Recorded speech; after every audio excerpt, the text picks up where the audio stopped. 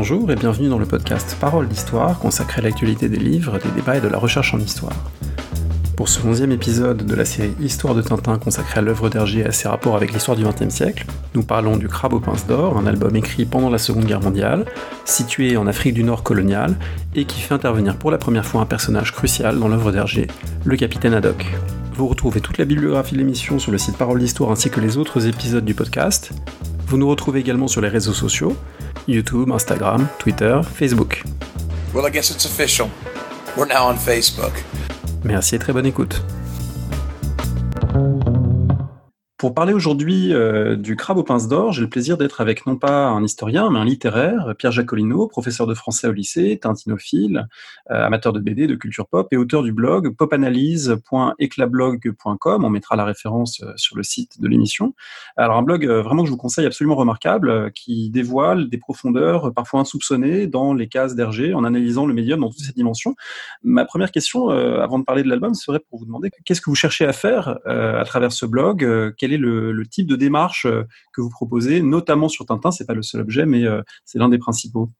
Eh bien, ma démarche, elle est inspirée principalement d'une lecture que j'ai eue en jeune adulte.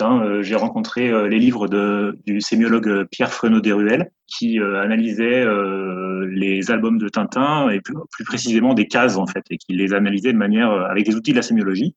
Alors moi, je suis pas sémiologue du tout, mais ça m'a énormément impressionné comme démarche, et j'ai toujours eu cette curiosité de lire les histoires de Tintin en prenant au sérieux le travail de dessinateur, de scénariste et à proprement parler d'auteur de bande dessinée d'Hergé, de vraiment voir le sens qui se dégage de ces dessins, de ces histoires, et de vraiment essayer de les prendre au sérieux. Voilà, c'est un peu l'idée.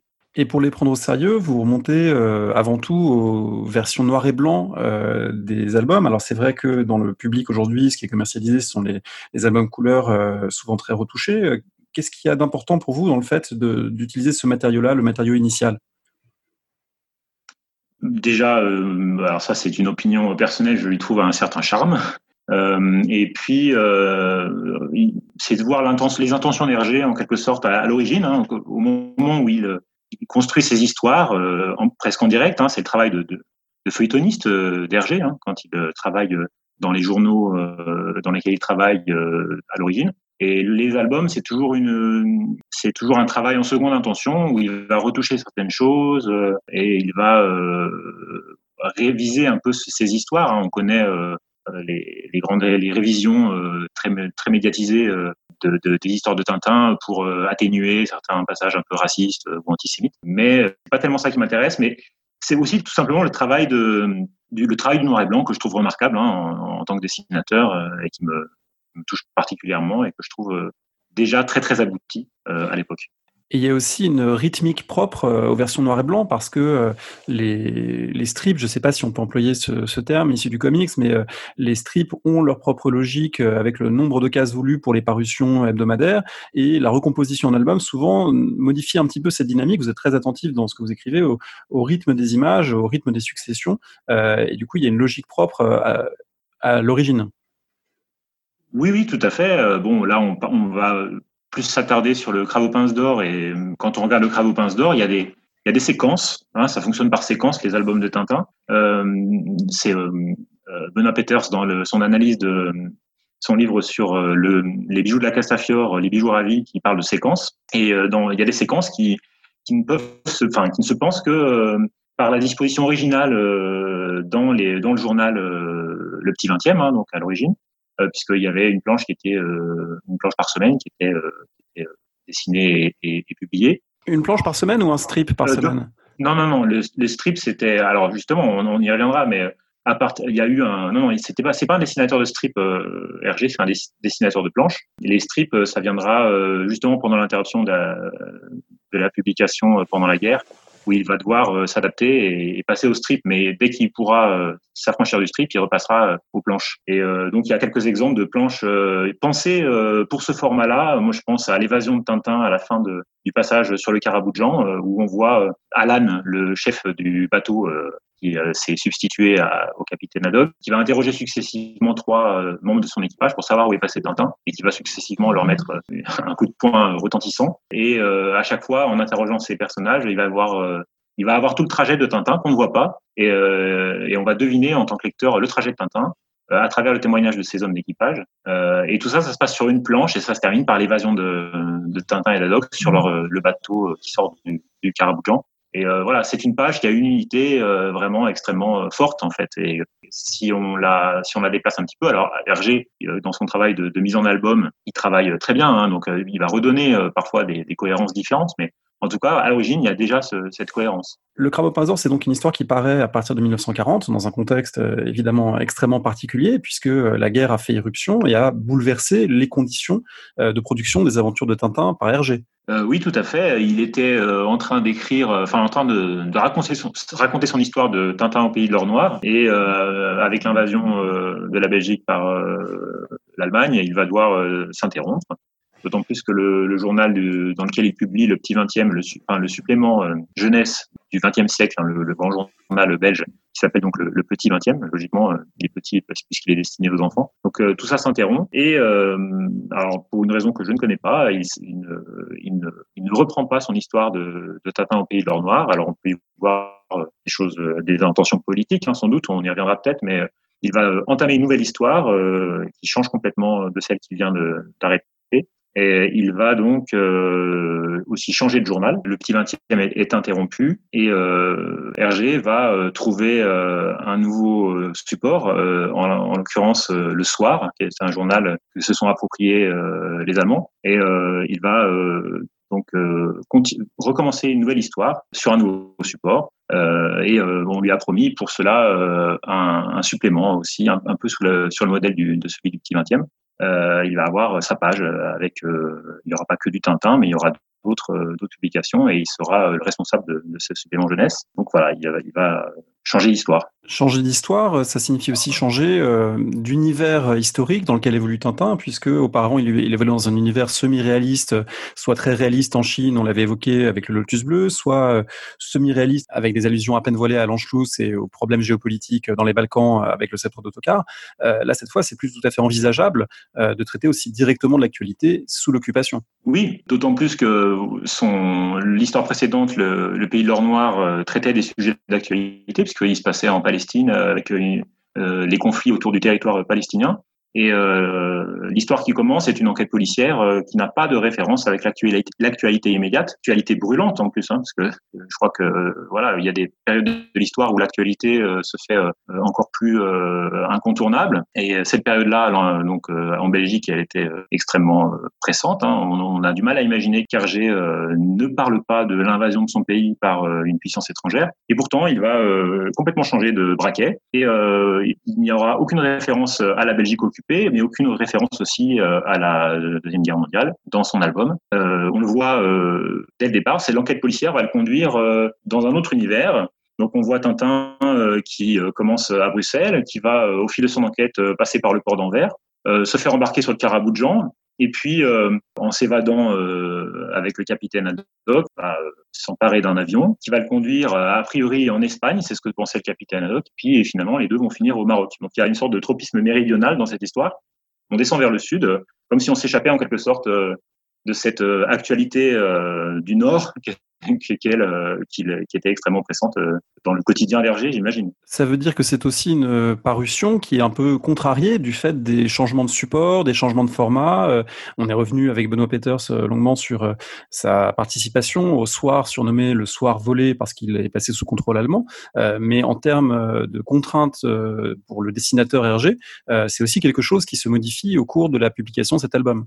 Exactement. Hein, en cours de route, le supplément jeunesse dont il est responsable va être supprimé. Il ne va rester que l'histoire de Tintin. Il va devoir, en quelque sorte, concentrer dans une sorte d'encart en bas de page chaque semaine, au lieu d'avoir une pleine page. Et il va devoir... alors, c'est un rythme un petit peu particulier parce que, si on regarde bien, il va y avoir, donc sur la dernière page, une demi-page, et il va publier l'équivalent de 4 planches habituelles sur 3 semaines, en fait. Donc, il y aura les trois bandes habituelles plus une, et ainsi de suite. Toutes les 3 semaines, on a l'équivalent de 4 planches de l'ancien format. Et puis donc ça se passe en mai 41. Et puis en septembre 41, il y a des problèmes d'approvisionnement de papier. Et donc on passe tout simplement à un seul strip, donc à une seule bande. Si j'ai bien calculé, il s'agit de 2 bandes originales mises bout à bout et qui vont faire l'affaire, jusqu'à ce que la situation change. Voilà, vous avez quand même Hergé qui, en l'espace d'un an, entre mai 40 où l'or noir est interrompu et puis mai 41 où on change de format et ensuite septembre 41 où on passe carrément au strip. On a un auteur qui est extrêmement contrarié dans son travail, qui a une histoire interrompue et une histoire qui pourrait s'interrompre finalement, qui est pas très loin de s'interrompre et dont on change radicalement les conditions de publication. Est-ce que c'est sensible pour vous dans la structure narrative ou dans la façon de dessiner, cette contrainte du strip? Vous disiez qu'Hergé n'est pas un dessinateur de strip. Est-ce que c'est quelque chose qui se ressent ou avec lequel il arrive à s'adapter finalement? Alors, personnellement, je n'ai pas constaté de véritablement de changement. Et l'idée un peu reçue qui circule, ce serait de dire qu'il y a une accélération du récit, davantage de rebondissements, puisqu'à chaque fin de strip, il faut mettre une sorte de ce qu'on appellerait actuellement un cliffhanger, ou en tout cas quelque chose un événement qui va retenir l'attention des lecteurs. Je suis pas spécialement convaincu par cette thèse-là. Je ne me sens pas que ce soit extrêmement sensible dans l'histoire une fois achevée. Mais en tout cas, Hergé a évidemment toutes les qualités pour soutenir l'attention des lecteurs sans aucun souci, me semble-t-il. Il faut qu'on dise un mot du contexte donc géographique dans lequel se déroule le cadre de l'action, cette Afrique du Nord qui n'est pas tout à fait spécifiée, mais qu'on peut quand même deviner, en indiquant aussi qu'on y arrive un peu par méprise. L'hydravion piloté par Tintin est censé aller en Espagne, on découvre qu'on est en Afrique du Nord, et d'une manière ou d'une autre, l'Espagne comme l'Afrique du Nord, l'Espagne c'est un pays neutre à l'époque, l'Afrique du Nord c'est l'Afrique du Nord de Vichy qui reste finalement hors de la guerre, hors de l'occupation, en tout cas jusqu'au débarquement allié de 1942. Donc, dans les deux cas, ça ferait un cadre relativement approprié pour imaginer une histoire. Cette Afrique du Nord, elle n'est pas spécifiée. On pense malgré tout au Maroc quand on la voit. Qu'est-ce qu'il y a comme marqueur dans l'album qui permet d'identifier ce cadre pour vous ? Alors, peut-être avant même de parler d'Afrique du Nord, du Maroc, etc., il y a quelque chose qui est, je trouve, assez peu remarqué dans cet ancrage historique du Crabe aux pinces d'or.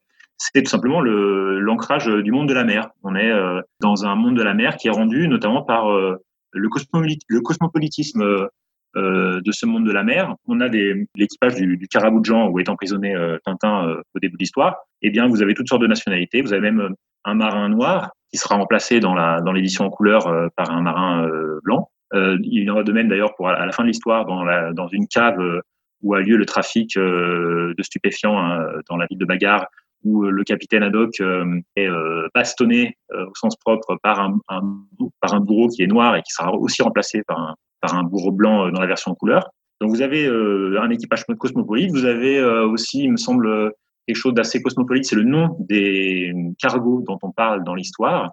Je vois ça dans le message radio qu'on a au moment où Haddock et Tintin sont accueillis par le lieutenant Delcourt dans le désert par la compagnie de méharistes dans leur fort. Et on reçoit un message radio et on nous annonce que tous les malheurs rencontrés par les différentes embarcations lors de la tempête qui a échoué Haddock et Tintin dans le désert marocain.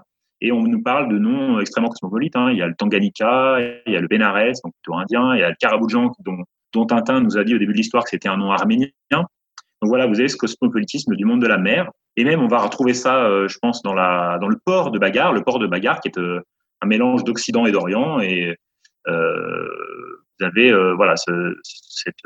un monde, finalement, de tous horizons. Et donc, ce serait un imaginaire de la marine qui permet finalement de s'extraire des réalités belges et de l'actualité géopolitique. Et effectivement, alors dans l'album, on a aussi des marqueurs, comme vous dites, plus précis et plus ancrés dans une réalité locale, on va dire. Pensez à tout l'imaginaire saharien, par exemple, qui infuse dans cet album. Alors bon, c'est un imaginaire que Tintin n'a évidemment pas inventé, qui est un imaginaire d'actualité. Certains parlent d'une mode des récits sahariens à l'époque, notamment au cinéma. On parle aussi d'une influence notamment d'un roman qui est celui d'un certain Joseph Perret qui a écrit L'Escadron Blanc. Donc c'est un roman qui est paru en 1931 et qui décrit justement cet univers des compagnies méharistes dans le désert du Sahara qui sont chargés de lutter contre les pillards de caravanes. Et auquel Hergé va reprendre un certain nombre d'éléments, beaucoup d'éléments même, puisqu'on retrouve à travers la figure du lieutenant Delcourt qui recueille Haddock et Tintin une fois qu'ils se sont évanouis dans leur désert. On retrouve tout un folklore visuel, les légionnaires avec leur crâne rasé, la selle des chameaux en forme de croix. Bon, on ne va pas rentrer dans le détail. On retrouve même le nom du fort du poste avancé du lieutenant Delcourt qui s'appelle Adgar, alors que dans le roman le poste il s'appelle Adgar. Donc on a vraiment cette influence-là. Il y a eu des personnes qui ont vu des références assez précises à ce roman, encore plus précises que ça, dans le Crabe aux pinces d'or. Sachant que c'est un roman lui-même qui s'inscrit dans une lignée plus longue. Je pense par exemple au roman d'Ernest Psicari, qui était lui-même officier, qui avait servi en Mauritanie dans ce type d'unité, qui avait écrit L'Appel des armes en 1913. Et après la mort de Psicari durant la Grande Guerre, ça a été beaucoup lu dans les milieux catholiques et conservateurs français. Il n'est pas impossible que dans les milieux d'Hergé, ce soit aussi des thèmes et une œuvre qui est circulée. Donc là, il y a quelque chose dans la longue durée. Effectivement, le cinéma également influence. Et d'ailleurs, en lisant l'album, on pense à Pépé le Moko, qui est un film sorti en 1937, on pense à différents films de l'entre-deux-guerres qui prennent également l'Afrique du Nord française pour cadre. Oui, tout à fait. On parle aussi de l'adaptation du roman L'Atlantide de Pierre Benoît par Jacques Feder. Enfin bon, c'est quelque chose qui est dans l'air du temps à l'époque, me semble-t-il. On va le voir aussi. Certains auteurs parlent d'une influence aussi d'une visite qu'aurait fait Hergé lors d'un séjour à Paris, à la grande exposition coloniale de Vincennes en 1931. Où il y avait un souk qui avait été reconstitué. Donc voilà, on est dans un imaginaire colonial extrêmement commun, je pense, à cette époque. La ville de Bagar elle-même fait fortement penser, aussi bien dans sa géographie que dans son rôle de plaque tournante du trafic de drogue, fait penser à Tanger, au nord du Maroc. C'est cela, il y a une vignette qu'on cite de temps en temps, la vignette au moment où Tintin et Haddock arrivent dans cette ville de Bagar. Il y a une toute petite vignette qui représente la ville vue de la mer, et qu'on peut comparer effectivement avec la ville de Tanger, puisqu'il y a une médina qui est située sous une colline et qui ressemble fortement avec certaines cartes postales de l'époque. Puis plus accessoirement, et à mon avis de manière plus convaincante pour moi, quand on voit le goût d'Hergé pour les jeux de mots et pour l'usage des mots, est-ce qu'il n'y aurait pas une sorte de jeu de mots un peu au fonctionnement similaire entre Bagar, qui représente la bagarre, et Tanger, qui est une ville dangereuse, la ville du danger, puisqu'on sait aussi qu'à l'époque, il y avait beaucoup de trafic de drogue dans cette ville qui était sous statut international à l'époque. Donc voilà, il me semble qu'il y aurait... c'est assez convaincant, je trouve, cette association des deux villes, la ville imaginaire et la ville réelle. D'autant plus que... Alors, si on accepte cette hypothèse que Bagar est la ville de Tanger, c'est d'autant plus intéressant, puisque j'ai cru comprendre que la ville de Tanger est passée sous occupation espagnole en juin 40, donc quelques mois avant le début du récit du crabe. Et Hergé ne tient pas du tout compte de cette actualité-là. On reste, comme vous dites, dans une référence plutôt française, avec des officiers, des policiers. Et même un institut Pasteur qui atteste d'une ville coloniale. Alors cette dimension de ville coloniale est intéressante, puisque on voit finalement d'une certaine façon une transposition du protectorat assez récent, puisque c'est en 1912 que Lyautey l'établit officiellement sur le Maroc, et un protectorat dans lequel il y a à la fois des notables locaux, le commerçant respecté Omar Ben Salad, et puis une autorité européenne qui se traduit par la police européenne, le commandant du port, l'Institut Pasteur. Autrement dit, il y a cette dualité caractéristique de l'Afrique du Nord coloniale qui est transposée dans l'album. Tout à fait, et cette dualité qu'on peut retrouver à l'intérieur même de la construction du personnage du méchant de l'histoire, c'est Omar Ben Salad, dont on découvre à la fin que c'est le méchant, et qui est un notable extrêmement respectable. Tout le monde le dit dans l'album, et qu'on décrit d'une manière assez étonnante, puisque quand Tintin découvre des boîtes de crabes dans une boutique de Bagar, il y a le commerçant qui lui dit que son fournisseur, c'est donc le fameux Omar Ben Salad, et dont on nous dit que c'est le plus gros négociant de Bagar, qu'il est riche, mais qu'il a un palais magnifique, qu'il a des chevaux. Bon, ça, on s'y attend on s'y attendait, mais aussi des autos, des terres immenses dans le sud, et même, et ça c'est là que c'est assez intéressant, une machine volante, donc un avion, comme disent les Roumis, ça c'est le commerçant qui parle. Et alors c'est pas dit de manière très explicite, mais cet avion ne serait-ce pas l'avion peut-être qui attaque Tintin et Haddock sur leur barque au début de l'album. Voilà, c'est une possibilité un peu non dite dans l'album, mais qui me séduit fortement. Et donc oui, effectivement, il y a une dualité, notamment entre les espaces du souk, qui est extrêmement, c'est de l'Afrique du Nord en barre, hein, comme on dirait, et puis l'espace du port, qui est au contraire extrêmement occidental. Vous avez donc au-dessus le souk africain et en dessous le port occidental. Et c'est une ville également pleine de recoins, pleine de cachettes, pleine de mystères. Il y a tout un jeu sur les embrasures, sur les lieux où on se cache, où les personnages disparaissent entre deux portes ou au coin d'une rue. Donc c'est aussi une ville qui reprend évidemment là aussi toute une série de clichés sur les mystères de l'Afrique du Nord ou de l'Orient, même si en l'occurrence le Maroc c'est en Occident. En tout cas, c'est une ville qui joue sur ce registre-là. Oui, tout à fait. C'est un lieu de faux semblants, bagarre.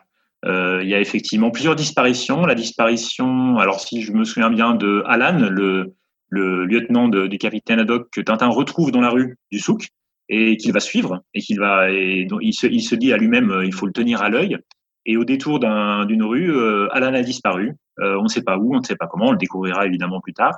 Et il en va de même pour un local de bagarre que Tintin va suivre par la suite. Tintin se sera déguisé en mendiant entre-temps et qui va lui-même disparaître, pareil, au coin d'une rue. Et on va découvrir qu'en fait, il y avait une cave sous un des immeubles de bagarre qui servait d'espace de stockage pour les fameuses boîtes de crabe aux pinces d'or qui contenaient donc de l'opium. Et Tintin va pénétrer à l'intérieur pour découvrir le poteau rose et puis accessoirement libérer le capitaine Haddock. Donc effectivement, un espace de faux semblants. Le plus gros faux semblant étant Omar Ben Salad lui-même, des personnages que je trouve décidément assez discret dans l'histoire, mais finalement assez étonnant, puisque c'est un personnage qui est extrêmement respectable, qui a un grand sourire, qui paraît plutôt inspirer confiance, et que personne ne croirait être le grand méchant de l'histoire. Et au détour d'un strip à la fin, quand Tintin va le démasquer, il va sortir un revolver et il va devenir son visage lui-même change et on voit bien que c'est le méchant de l'histoire. Hein. Il y a une sorte de préfiguration, enfin non, pas une préfiguration, mais un rappel du personnage de Rastapopoulos qu'on a vu dans les histoires précédentes de Tintin. Ce personnage qui au départ était un allié de Tintin et qui va finalement se révéler être sa némésis. C'est intéressant d'ailleurs parce que vous écrivez dans un des articles du blog que, à la différence des autres méchants, Rastapopoulos, même à sa première vision, on peut soupçonner qu'il y a là quelqu'un de pas très recommandable. Et puis c'est encore plus vrai pour Muller ou Spons ou d'autres méchants. Là, effectivement, il y a une inversion. Celui qui paraissait un notable, en fait, est un malfaiteur. Celui qui paraissait gentil, en fait, est méchant. Il a même des lunettes et en fait, il voit mieux sans ses lunettes qu'avec. Donc, on est aussi dans ce registre de l'inversion qui est finalement l'un des thèmes de l'album, l'une des structures thématique de l'album, l'inversion et le faux. Vous avez dit que c'est une ville de faux semblants. Le faux, finalement, c'est le ressort presque de toute l'histoire dans cet album.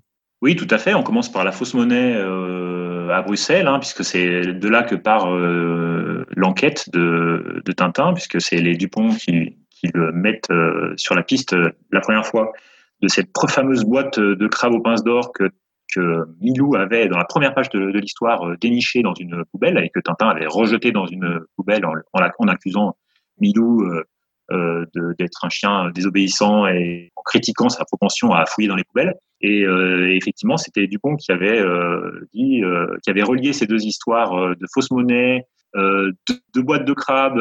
Voilà. Alors, c'est difficile à expliquer parce que c'est un véritable imbroglio, cette intrigue. Tintin lui-même le dit au début de l'histoire. Un vrai casse-tête chinois, il le dit. Et à la fin, dans la version en noir et blanc, il y a un des personnages du début de l'histoire qui est un policier de la ville de Yokohama qu'on avait vu suivre Tintin au début de l'histoire, qui va résumer en fait toute l'intrigue. Et on voit Milou qui est extrêmement dubitatif face à ces explications extrêmement verbeuses, puisque Milou dit je ne sais pas si vous êtes comme moi, et ça s'adresse à nous, je ne sais pas si vous êtes comme moi, mais ces longs bavardages m'ennuient. Effectivement, on avait eu de longues bulles d'explications, comme si Tintin, plutôt Hergé, excusez-moi, avait dû un peu retomber sur ses pattes de manière la moins artificielle possible, mais ça reste très artificiel. Ça fait penser, pour les amateurs, je pense que tous les amateurs de Tintin ont eu cette sensation-là, ça fait penser aux explications des frères Loiseau à la fin du Secret de la licorne, qui étaient de longues bulles un peu indigestes et qui ont, je pense, été, dont dont moi je me souviens, et je pense que pas mal de tintinophiles se souviennent aussi de manière un petit peu négative. Juste une petite incise, Bien sûr. ces fausses pièces et ces fausses boîtes de crabe, ici on trouve une des capacités de Tintin, on parlera un petit peu plus loin de l'héroïsme de Tintin, de ce qui fait de lui un bon héros, c'est aussi le coup d'œil remarquable de Tintin qui, dans le fatras incroyable de papier des Dupont, ils ont pas du tout bien rangé leur papier, leur dossier, il arrive à repérer l'indice singulier qui met en route l'histoire. Et ça, c'est quelque chose qu'on trouve dans presque tous les albums, cette capacité comme ça à déchiffrer des papiers, à trouver des indices que les autres ne voient pas. Là, il repère dans une masse de documents la chose qui permet de lancer la narration. Exactement, un petit peu comme dans la cave, toujours dans le secret de la licorne, dans la cave, ou plutôt dans le trésor de Rackham le Rouge, dans la cave des frères de Moulinsart, où il va découvrir l'endroit où se cache le trésor en regardant la statue de l'aigle et de Saint-Jean. Voilà, Tintin, c'est un regard, c'est quelqu'un dont la vue est perçante et qui va effectivement voir avant tout le monde ce qu'il faut voir. On le voit par exemple dans une séquence du début où il va utiliser une loupe pour mieux voir l'inscription Karaboudjan griffonnée au crayon papier à l'envers de l'étiquette déchirée du crabe, de la boîte de crabe. Et Tintin, d'ailleurs, Hergé fait un gag assez habile puisque Tintin va essayer de voir avec cette loupe, mais il y a un courant d'air qui va faire tomber l'étiquette. Et Tintin va ensuite ne plus savoir où est l'étiquette. Il va ensuite poser sa loupe et par un jeu de substitution, il va se retrouver avec l'os de Milou que Milou avait emporté d'une poubelle du début de la séquence.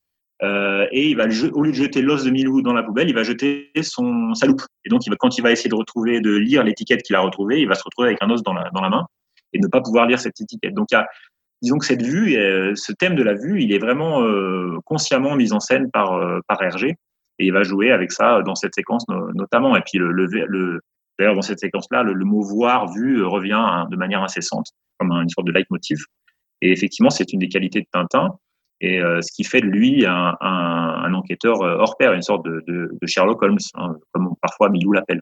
Alors, il y a la capacité à voir dans le réel et à débusquer les indices, mais il y a aussi des visions, pourrait-on dire, dans cet album. C'est un album que je trouve très marqué par l'onirisme. C'est pas le seul, parce qu'on sait que dans Les cigares du pharaon, les vapeurs font rêver de dieux égyptiens inquiétants. Il y a également une séquence de rêve, je crois, dans Le Temple du Soleil. Donc, il y a ça revient à plusieurs reprises dans l'œuvre d'Hergé.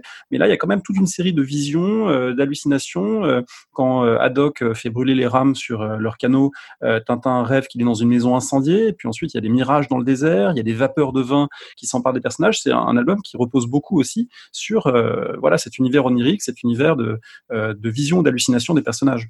Oui, c'est vrai. Comme vous le dites, ça commence, je pense, effectivement, sur le bateau, une fois que Haddock brûle les rames pour réchauffer son ami Tintin et que Tintin se voit dans un incendie dans une fenêtre, il me semble. Effectivement, alors, ça, c'est sans doute à relier avec ce monde du faux semblant qu'on retrouvera de manière plus évidente à Bagarre. Et effectivement, il me semble que dans ces vignettes, il y a quelque chose peut-être de l'impensé ou de l'inconscient qui ressort. Faut pas jouer au psychanalyste de bazar, mais il y a effectivement, on l'a noté, dans les vignettes de rêve de Tintin, d'Hergé plutôt, des thèmes qui ressurgissent de manière plus transparente, finalement, étrangement, que dans l'histoire réelle.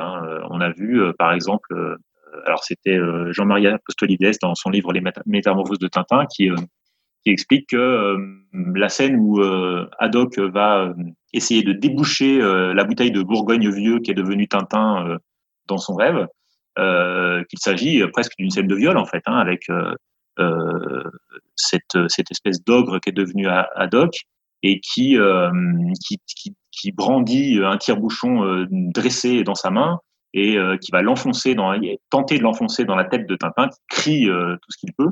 Ça, c'est le cauchemar de Tintin qui répond en fait à la première hallucination d'Haddock, parce que Haddock a d'abord vu Tintin comme une bouteille de champagne dont il faut faire sauter le bouchon.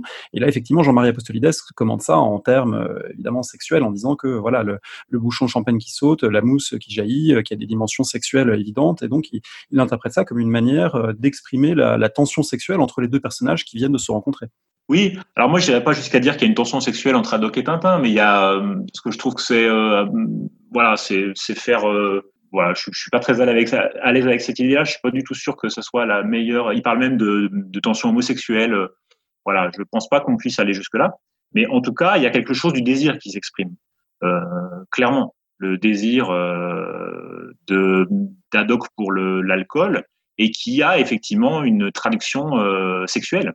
Mais il s'agit derrière la sexualité, derrière le désir d'alcool, il s'agit plutôt, à mon avis, d'une expression d'un désir qui est un peu indifférencié, qui peut s'appliquer sur l'alcool, qui peut s'appliquer plus difficilement dans un récit pour la jeunesse sur le corps de l'autre, mais en tout cas, il y a ce désir qui ressurgit effectivement dans ces séquences de rêves. Il y a un désir qui parcourt de manière plus générale l'album, puisque vous avez aussi commenté les scènes où Milou cherche les os. Alors c'est pas le seul passage là non plus dans l'œuvre. Il y a toute une série d'autres albums dans lesquels Milou est tiraillé entre le devoir et le désir. Le sceptre d'Ottokar, scène fameuse où il hésite à rapporter un os ou à rapporter le véritable sceptre. Bien sûr. Mais là, le désir de l'os, il structure en sous-texte, presque en basse continue sous la narration principale, l'album également. Exactement. Il me semble que c'est le contrepoint. Milou, c'est le contrepoint de l'histoire d'Haddock. Haddock et sa relation avec l'alcool, puisqu'on a constaté effectivement que l'alcool est partout présent dans cet album. C'est Benoît Peters qui fait le bilan toujours dans Les Bijoux Ravis et qui fait le bilan de tous les passages qui parlent d'alcool.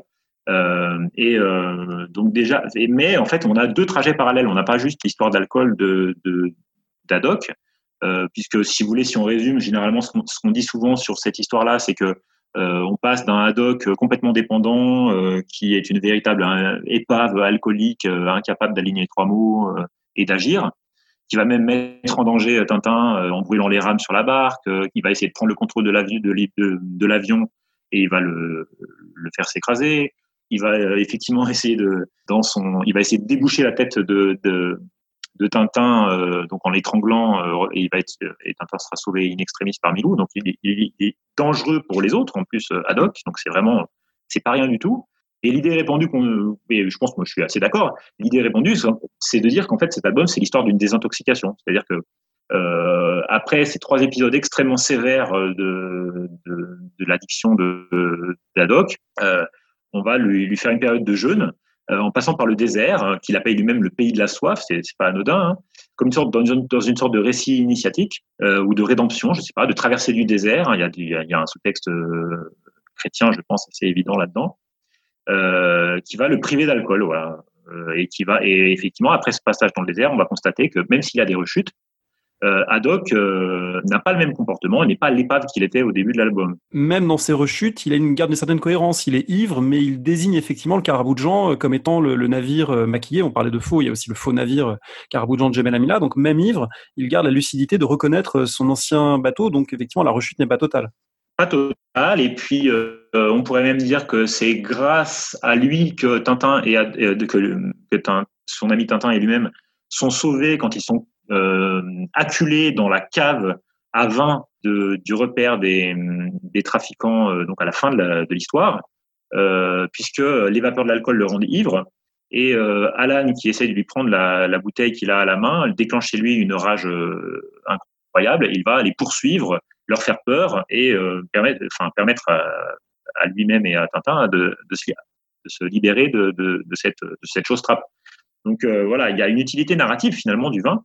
Et puis, mais il me semble que effectivement, le pays de la soif, c'est une étape assez traditionnelle, voilà, de privation qui va lui permettre de dépasser son stade d'alcoolisme. Mais il me semble que finalement, il faut corréler cette évolution d'Haddock à la présence ou non de Tintin. Si on regarde bien dans l'album, c'est Tintin qui lui fait promettre de ne pas toucher à l'alcool quand il est sur le Karaboudjan. Et même quand Tintin s'est caché, n'est plus avec lui dans sa cabine et que Alan veut lui resservir du whisky, ou du vin, je ne sais plus, il le recrache sur Alan puisqu'il lui dit que c'est le jeune homme qu'il avait rencontré lui avait fait promettre de ne pas le boire. De la même manière, quand il est dans le fort d'Avgar en compagnie du lieutenant Delcourt qui leur propose de boire un verre d'alcool, Tintin refuse et sur le modèle de Tintin, Haddock va refuser. Et quand il replonge à Bagarre, c'est qu'il est en train d'attendre Tintin dans un café du port de Bagarre, donc il est séparé de Tintin, et c'est là qu'il va, en attendant, boire et retomber dans un état d'ivresse.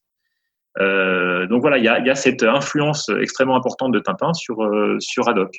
Alors on a un peu anticipé, mais évidemment, Oui. l'un des points qui font de cet album un album pivot dans l'œuvre d'Hergé, c'est bien sûr cette rencontre avec le capitaine Haddock. C'est un véritable événement historique et dans l'œuvre et dans l'existence de Tintin, puisque désormais il n'est plus seul ou accompagné d'un animal, mais il a un deuxième personnage qui est à la fois un alter ego, une figure paternelle, une figure de compagnon qui va compter énormément. Alors qu'est-ce qu'on peut dire peut-être de l'importance de cet album de ce point de vue-là ? Il me semble que c'est le premier des 3 coups qui introduisent le personnage de Haddock dans l'univers de Tintin, puisque là, on le découvre. C'est la première, voilà, le début d'une amitié, on va dire.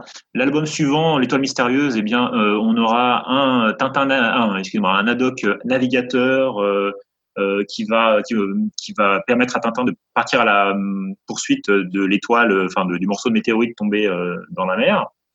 Donc il va être installé dans son rôle de navigateur. Et puis dans le double album suivant, Le secret de la licorne et Le trésor de Rackham le rouge, ce sera le passé d'Haddock qui va s'imposer avec sa filiation avec son grand ancêtre dont il va essayer de retrouver le trésor. Et puis l'arrivée à Moulinsart. Donc voilà, on a toute cette évolution qui s'installe en 3 albums. Mais effectivement, la scène d'apparition du capitaine Haddock, elle est marquante. Alors, il est difficile de ne pas avoir un regard un peu téléologique sur cette apparition, puisqu'il est difficile de dire si Tintin avait prévu de faire d'Haddock un personnage récurrent de toutes les histoires qui suivent, ou si c'était un simple accompagnateur de Tintin temporaire, un peu comme finalement le personnage de Chang dans le Lotus Bleu, hein, Chang qui finalement acquiert beaucoup plus de relief d'être revenu beaucoup plus tard dans Tintin au Tibet. Mais si Chang n'était pas revenu dans Tintin au Tibet, aurait-il l'importance qu'on lui donne chez les tintinophiles ? Je ne suis pas sûr. Donc voilà, difficile de savoir si Haddock était censé revenir par la suite. Moi, je ne le sais pas en tout cas. Mais il est vrai que cette apparition est extrêmement marquante, puisque on ne la voit pas venir déjà. Tintin était tout seul dans son aventure avec Milou. Au moment où il s'est fait capturer dans les cales du Caraboujan par Alan et par ses hommes d'équipage, on ne sait pas qu'il y a un capitaine au-dessus de Alan, censément au-dessus d'Alan.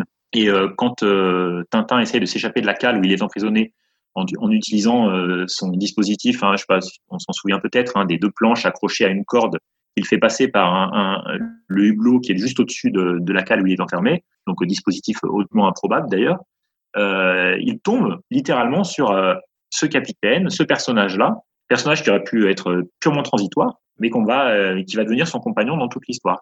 Et cette scène, elle est très symbolique, puisque il me semble qu'elle a, je suis pas le premier à le voir, mais elle a une symbolique presque, sexuelle, on va dire, avec cette apparition de Tintin à travers le hublot qui apparaît comme un nouveau-né sortant du ventre de sa mère, ou plutôt, il me semble, c'est peut-être un peu plus juste de voir dans le cargo, le Caraboujan, dans la cabine du capitaine Haddock, une sorte de milieu intra-utérin. Alors voilà, on s'aventure dans des interprétations peut-être un peu osées, mais il me semble qu'on peut aller jusque-là, puisqu'il parle beaucoup de sa mère, le capitaine Haddock, quand il est enfermé, quand il converse avec Tintin. Le whisky lui sert presque de liquide amniotique. Liquide amniotique, tout à fait. Et puis Tintin serait une sorte de frère qu'il rejoindrait dans le ventre maternel pour mieux l'en faire sortir. Et donc voilà, il y a cette symbolique qui est extrêmement marquante, avec en plus, je ne peux pas rentrer dans le détail dans un podcast, mais avec une composition d'images extrêmement savante, extrêmement recherchée, et d'une efficacité à toute épreuve. Avec même une première réplique de Tintin adressée à Haddock, les premiers mots qu'il lui dit, c'est « chut, pas un cri », ce qui est très intéressant quand on songe au type de personnage qu'est Haddock et à sa nature orale, aux jurons qu'il profère. Le « chut, pas un cri » de Tintin, je le trouve très intéressant, même s'il est d'une certaine manière l'inverse de ce que toute l'histoire ensuite va montrer.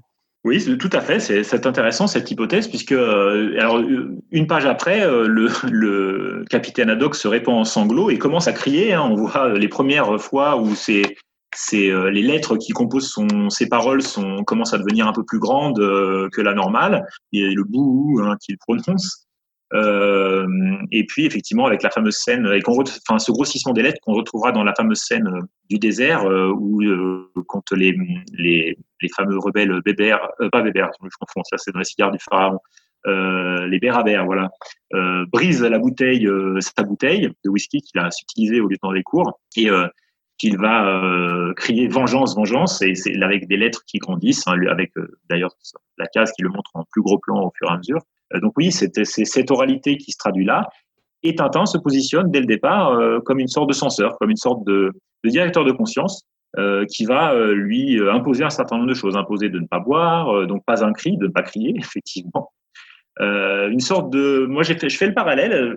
Je ne sais pas si on pourrait le pousser un peu plus loin. Je pense qu'il n'y a pas de lien vraiment factuel entre les deux, mais je fais le parallèle avec le film de 1940, Pinocchio, hein, de Walt Disney, qui sort en 1940 aux États-Unis, mais qui sortira seulement en 1946 en Belgique.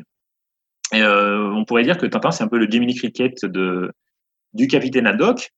Et d'ailleurs, il me semble voir même dans Tintin qui débarque chez le capitaine Haddock pour le sauver du Carabou-de-Jean, une sorte de Pinocchio qui rentre dans le ventre de la baleine pour en sortir son père Geppetto. Voilà, il me semble qu'il y a des similitudes entre ces deux récits de la même année qui sont assez intéressantes et étonnantes. Ces similitudes, elles mettent aussi sur la piste d'un thème qui a été abordé par plusieurs auteurs, notamment Benoît Peters, qui montre ou qui suggère que le monde n'est plus possible d'explorer le monde comme avant en raison de la guerre, et du coup le monde à explorer, c'est le monde de l'intériorité, et pour l'explorer, il faut finalement quelqu'un d'autre face à qui on va avoir des dilemmes moraux, face à qui on va avoir des responsabilités, la responsabilité de le tirer effectivement de l'alcool, que d'une certaine manière c'est le début d'un autre type d'exploration dans les aventures de Tintin que l'exploration intrépide du monde. Ça continue d'une certaine façon, mais c'est désormais aussi une exploration plus intérieure et plus morale par certains côtés.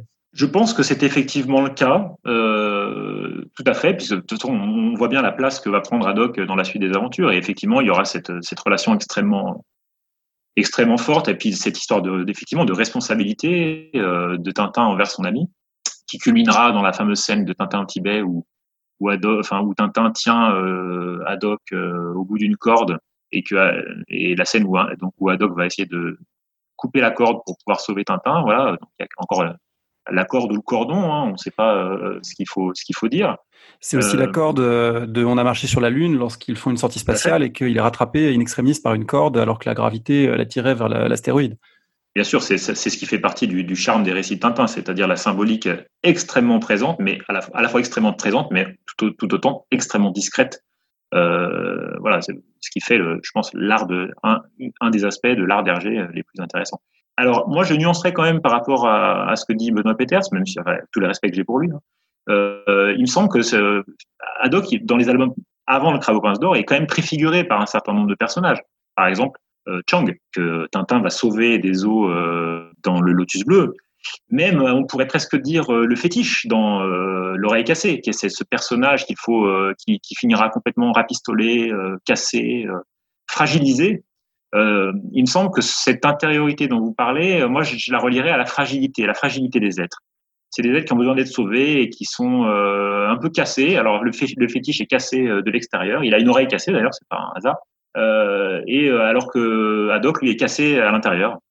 Donc voilà, il y a quand même une continuité. Je suis pas sûr qu'il y ait une continuité entre l'aventure extérieure et l'aventure intérieure, si vous voulez. Et Tournesol qui lui-même aura l'oreille cassée à sa façon puisqu'il entend mal. Donc là, on peut même tirer le trait de ce côté-là.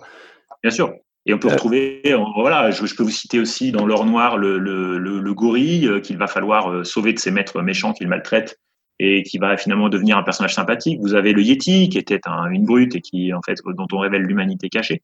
Voilà, il y a ce rapport à la fragilité, qui est extrêmement émouvant d'ailleurs dans les récits de Tintin, je trouve. L'apparition d'Haddock, c'est aussi la relégation de Milou. Là, il y a une inversion qui va se faire, qui est assez spectaculaire dans le dispositif narratif d'Hergé. Oui, c'est ce qu'on dit souvent, c'est-à-dire que Haddock devient le confident de Tintin, et alors que dans les albums précédents, le seul confident de Tintin, c'était finalement Milou. Et à partir du Crabe aux pinces d'or, Tintin ne répond plus à Milou. Quand il répond, il y a toujours une justification réaliste qui explique qu'il s'agit tout simplement d'un maître qui parle à son chien. Il n'y a plus de dialogue entre les deux, effectivement.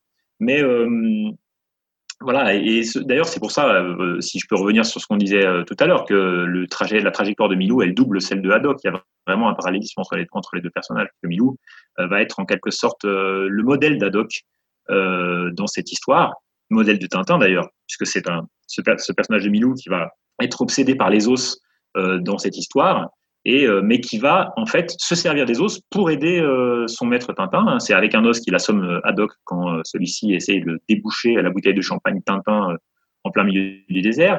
C'est en volant un gigot à l'os dans Bagarre que Milou révèle la cachette des trafiquants. Et d'ailleurs, on pourrait même dire que finalement, le pays de la soif, qui est un enfer pour Haddock, finalement, c'est le paradis de la faim pour Milou, puisqu'il trouve d'énormes os avec les squelettes de dromadaires dès leur arrivée dans ce désert.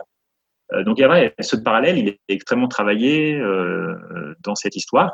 Et même, on pourrait dire que Haddock, quand il fait fuir, enfin, c'est des petits détails, tout ça, mais tout se joue sur des détails avec Hergé, puisque donc tout se joue sur des détails avec Hergé, puisque quand Haddock fait fuir ses ennemis dans la cave de Bagarre, il agit comme un chien.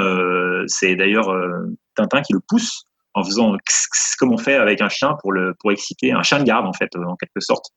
Et voilà, donc il y a ce devenir chien des personnages de Tintin dans cet album, au moment même où finalement Milou va prendre une place un peu secondaire dans les histoires. La secondaire, mais récompense finale, puisqu'il reçoit un os d'admirateur à la toute fin. Donc, c'est comme si, pour ses bons et loyaux services des 9 albums précédents, il obtenait une récompense avant de passer peut-être définitivement au second plan. Peut-être qu'on peut dire un mot d'un aspect que vous avez beaucoup travaillé dans les différentes notes de blog que vous avez écrites sur cet album, de l'héroïsme de Tintin. Vous disiez tout à l'heure, Tintin c'est un regard perçant, mais c'est aussi un mouvement, c'est un héros d'action, et cet album le montre particulièrement. Tout à fait. Si on devait faire la liste de tout ce que fait Tintin, de tout ce que sait faire Tintin, c'est assez remarquable et c'est même carrément surhumain, voire inhumain. Les détracteurs de Tintin lui reprochent cette inhumanité. Mais je crois que c'est un contresens d'y voir de l'inhumanité. C'est quelque chose. Effectivement, il a des qualités surhumaines. J'en veux par exemple le moment où il tire sur l'avion qui les canarde. Lui et Haddock, alors qu'ils sont dans l'eau, leur barque est retournée. Et en un coup de pistolet, il réussit à rompre le tuyau d'alimentation de l'avion, donc dans une case assez spectaculaire. Donc vous imaginez ce qu'il faut pour faire ça, c'est-à-dire qu'il faut une précision incroyable, il faut un timing incroyable. Donc on a une sorte de renversement, on a David contre Goliath, le petit Tintin noyé dans sa mer et le gros avion qui leur passe au-dessus. Donc c'est une sorte de nouveau David qui, avec sa fronde, abat Goliath. Alors, est-ce dû à la précision de Tintin ? Oui, il tire bien. D'ailleurs, un des tireurs Béraber qui les attaque dans le désert dit cela. Il faut d'abord tirer sur le jeune Roumi, c'est lui qui tire le mieux. Mais donc voilà, il tire extrêmement bien, tout à fait. On peut dire aussi qu'il nage extrêmement bien parce qu'il arrive à passer sous l'avion qu'il a mis en panne sur la mer. Il arrive à passer dessous pour aller capturer les pilotes de cet avion. Il pilote donc l'avion ensuite de main de maître et il faut un Haddock pour interrompre ce pilotage. Donc il a toutes les qualités. Mais il me semble que ce qui est intéressant avec Tintin, c'est qu'on n'en fait tout de même pas un super-héros. C'est pas un super-héros Tintin, c'est pas un super-héros comme on peut avoir dans les récits similaires des comics à l'époque aux États-Unis. Il y a rien de surhumain chez lui. Finalement, le super pouvoir de Tintin, c'est celui de plier les règles de la réalité selon son intérêt, selon l'intérêt du récit. C'est-à-dire que c'est le roi du Deus ex machina, Tintin. C'est-à-dire que quand je vous disais qu'il rompt le tuyau d'alimentation de l'avion qui les poursuit, en fait, sans un coup de main du destin, ce n'est pas possible. Et enfin, évidemment, le destin a les traits du dessinateur, du scénariste plutôt. Hein. Et effectivement, Tintin, c'est quelqu'un qui a toujours le scénariste de son côté. Alors, on pourrait y voir un énorme défaut. Il n'y a pas plus grand comme défaut de narration que le Deus ex machina. C'est ce qui fait fuir tous les spectateurs et les lecteurs depuis Aristote. Mais il me semble que justement, et c'est ça ce qui est plaisant dans les histoires de Tintin, c'est que le lecteur en est parfaitement conscient. Tout le monde est conscient que Tintin est aidé par le scénariste, par le destin, qu'il a beaucoup de chance, ce Tintin. Mais cette conscience, il ne faut pas la voir comme quelque chose qui doit nous sortir du récit, nous sortir de cette histoire. C'est au contraire, il y a une jouissance, me semble-t-il, chez le lecteur, enfin en tout cas chez le lecteur qui aime Tintin, mais c'est ça qui va bloquer d'autres lecteurs. Il y a une jouissance de l'invraisemblance. C'est complètement invraisemblable, mais parce que c'est invraisemblable, c'est jouissif et c'est plaisant. Et on est là dans cette tension entre finalement le possible et l'impossible, une réalité qui a ses règles et les règles qu'on connaît tous, et ce petit coup de pouce du destin qui fait que Tintin va toujours s'en sortir de manière extrêmement efficace. Je parlerais même, moi, de grâce. Je trouve que c'est un personnage qui a la grâce, Tintin, c'est-à-dire, alors la grâce, c'est un présent de Dieu au départ, mais ce qui va lui conférer une sorte de grâce, une sorte de légèreté. On peut penser, par exemple, ça n'a rien à voir, mais par exemple au personnage de Légolas dans Le Seigneur des Anneaux, dont on voit dans le premier volume du Seigneur des Anneaux, quand la compagnie de l'anneau est enfermée par les neiges sur le mont Caradras, et on voit Légolas qui marche sur la neige sans s'enfoncer à l'intérieur, alors vous avez Boromir et Aragorn qui nagent à l'intérieur de la neige pour dégager un passage. Ouais, c'est cette sorte de grâce-là, me semble-t-il, qu'a Tintin. Une grâce accélérée, puisque c'est aussi la vitesse incarnée, Tintin. C'est quelqu'un qui sort de la case, c'est quelqu'un qu'on a à peine eu le temps de voir partir, il a déjà disparu, qui évidemment est passé maître dans le pilotage de toutes sortes d'objets rapides, le canot, l'avion, et puis dans Tintin au pays des soviets, une incroyable énumération de véhicules, tous plus rapides les uns que les autres. Donc cette vitesse, elle est aussi constitutive de ce charme et de sa capacité héroïque. Tout à fait. Cette sortie des cases de Tintin, elle est présente dans beaucoup d'albums de Tintin, mais dans le Crabe aux pinces d'or, elle arrive par deux fois. Au début de l'histoire, au moment où Tintin va observer chez les Dupont, va reconnaître l'étiquette du crabe, de la boîte de crabe rouge qu'il avait vue auparavant dans une poubelle, et en voyant cette étiquette, tout de suite il sort de la case d'ailleurs. Et les Dupont disent mais quelle mouche l'a piqué. Ils vont essayer de le poursuivre. Et évidemment, ils vont s'empêtrer dans leur gémellité maladroite. Mais on retrouve cette chose-là à bagarre, puisque on ne sait pas ce qui se passe. Tintin voit quelque chose au milieu du souk. On s'apercevra qu'en fait, il s'agit d'Alan qu'il a vu au détour d'une rue. Il va sortir de la case et significativement, Haddock lui-même dit mais quelle mouche le pique. Donc on retrouve vraiment un parallèle entre les deux passages. Donc effectivement, c'est quelqu'un qui sort de la case, qui disparaît alors par le côté droit, me semble-t-il, de la case. Et ce qui est intéressant, c'est que tous les autres personnages, donc Tintin, il sort de la réalité, il sort de la case, il sort de l'image, alors que les autres personnages, à contrario, ils s'engluent dans la case, dans l'image, ils sont englués dans la réalité, si vous voulez. On voit les Dupont qui, par exemple, donc voilà, n'arrivent pas à poursuivre Tintin. Et quand Tintin distance Haddock dans le souk de bagarre, on voit toute une page où Haddock essaie de le suivre, mais il n'y parvient pas parce qu'il se heurte aux habitants. Un panier plein de fruits, les habitants l'arrêtent, ils sont à deux doigts de le lyncher. Et c'est très significatif. On a tous ces autres personnages qui sont aux prises avec la réalité, et Tintin qui s'en extrait, pas tout le temps, parce que parfois il est rattrapé par cette réalité, mais qui, dans ces moments de grâce, s'en extrait de manière magique, de manière extraordinaire. Dernière question peut-être, cet héroïsme de Tintin, il tient aussi à une rectitude morale, alors parfois qu'on aborde de manière simplifiée en disant que c'est un esprit boy scout, mais peut-être que c'est plus complexe qu'il n'y paraît parfois, parce qu'il est aussi partagé, vous écrivez dans une de vos notes qu'il balance entre une droiture abstraite et un altruisme sensible. Alors est-ce qu'on peut creuser un petit peu ce balancement qui rend le personnage un petit peu plus compliqué qu'on ne le pense parfois? C'est ça, voilà, c'est un personnage que on va dire que Hergé a, j'utilise un terme d'ingénierie, mais il a profilé son personnage au fur et à mesure de cet album en lui enlevant, alors c'est ce que disent les détracteurs de Tintin, en lui enlevant toute trace d'humanité. L'ébriété qui était la sienne au pays des soviets, elle va être donnée à Haddock. La bêtise parfois dont il faisait preuve, elle va être confiée au Dupont. L'étourderie, son étourderie va être confiée cette fois à Tournesol. Bref, on a une sorte de personnage humain qui va être, et d'ailleurs assez incohérent, qui va être débarrassé de ses oripeaux et qui vont être confiés à ces différents acolytes de l'histoire. Et lui, finalement, et c'est ce qu'on lui reproche parfois, on a tendance à dire qu'il ne lui reste plus rien, que c'est un être désincarné.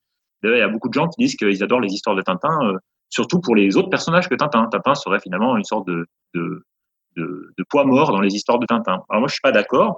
Je nie pas cet allègement du personnage de Tintin au fur et à mesure des histoires. Mais il me semble qu'il garde une forme de complexité, effectivement, entre cette droiture et cet altruisme, puisque, effectivement, dans l'histoire du crabe, et ça, il me semble que dans le Crabe aux pinces d'or, c'est extrêmement visible, puisque au début de l'histoire, c'est d'abord un Tintin enquêteur qui va essayer de régler cette enquête sur la fausse monnaie, qui va y aller pour des motifs abstraits, en fait. C'est quelqu'un qui veut la justice, c'est un justicier, plutôt un justicier qu'un redresseur de tort. Un enquêteur, quelqu'un qui va rendre la justice.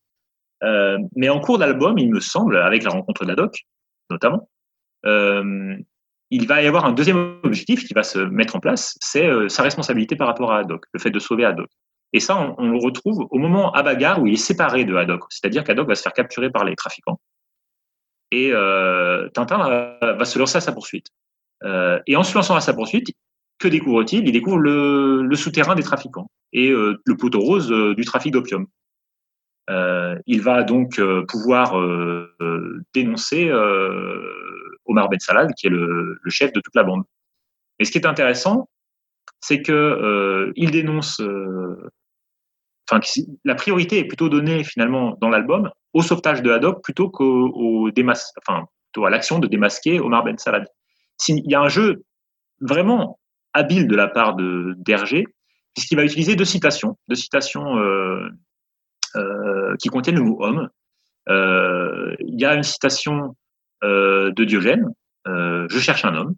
C'est ce que dit Tintin une fois qu'il est arrivé dans la cave des trafiquants, puisqu'il y a des tonneaux de vin, donc ça lui fait penser à Diogène, alors que lui-même est d'ailleurs déguisé en mendiant, donc c'est lui qui est devenu Diogène, et il dit je cherche un homme. Cet homme qu'il cherche, c'est Haddock. Et il va le trouver effectivement dans la cave.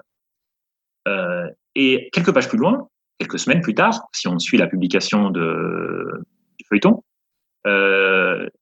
il laisse les Dupont livrer le méchant de l'histoire, une fois qu'il a été démasqué, Omar Ben Salad, à la police. Et que disent les Dupont ? Ils disent « Voici l'homme que vous cherchez ».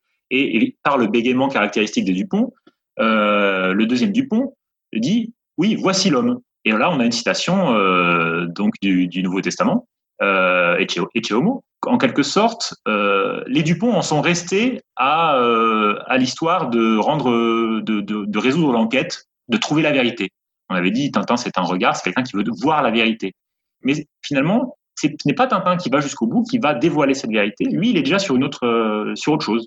Et il a en quelque sorte revu ses priorités. Sa priorité, c'est de sauver Haddock.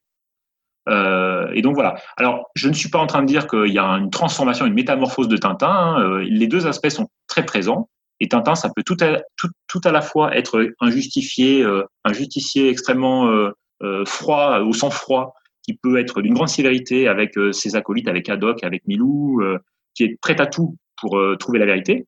Mais en sous-main, c'est la figure de l'ami qui surgit dans cet album, qu'on a déjà évidemment vu dans le Lotus Bleu avec Chang, évidemment, mais qui va ressurgir ici et qui va lui donner cette dimension, je trouve, beaucoup plus humaine. On le voit aussi, par exemple, dans un petit détail, mais quand ils atterrissent dans le désert avec Haddock, l'avion prend feu et on s'aperçoit que les pilotes, donc qui sont ses ennemis, qui voulaient le capturer, sont restés dans l'avion. Et que fait-il ? Il part les sauver. Il rentre dans les flammes pour sauver les pilotes.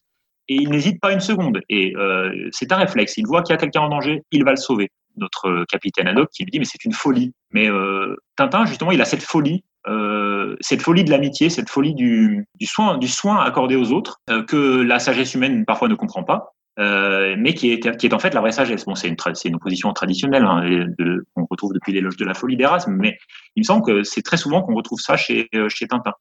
Et notamment, cet épisode qui est très court, qui est peut-être un petit peu anecdotique, peut-être que je force un petit peu le trait, mais on le retrouvera étendu à l'échelle d'un album dans Tintin au Tibet, puisque c'est sa folie qui va lui permettre de sauver Chang. Personne ne le croit. Tout le monde, il arrivait de Chang qui était encore présent, encore vivant sur les monts Himalaya, mais c'est cette folie qu'il va lui permettre de sauver son ami.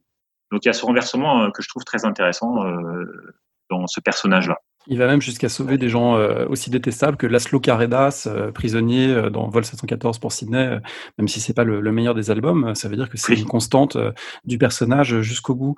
Merci beaucoup Pierre Jacolino pour tous ces éclairages. On rappelle que on peut aller sur votre blog popanalyse.eclablog pour prolonger ces réflexions et puis surtout visualiser les cases qui permettent évidemment de les comprendre d'autant mieux.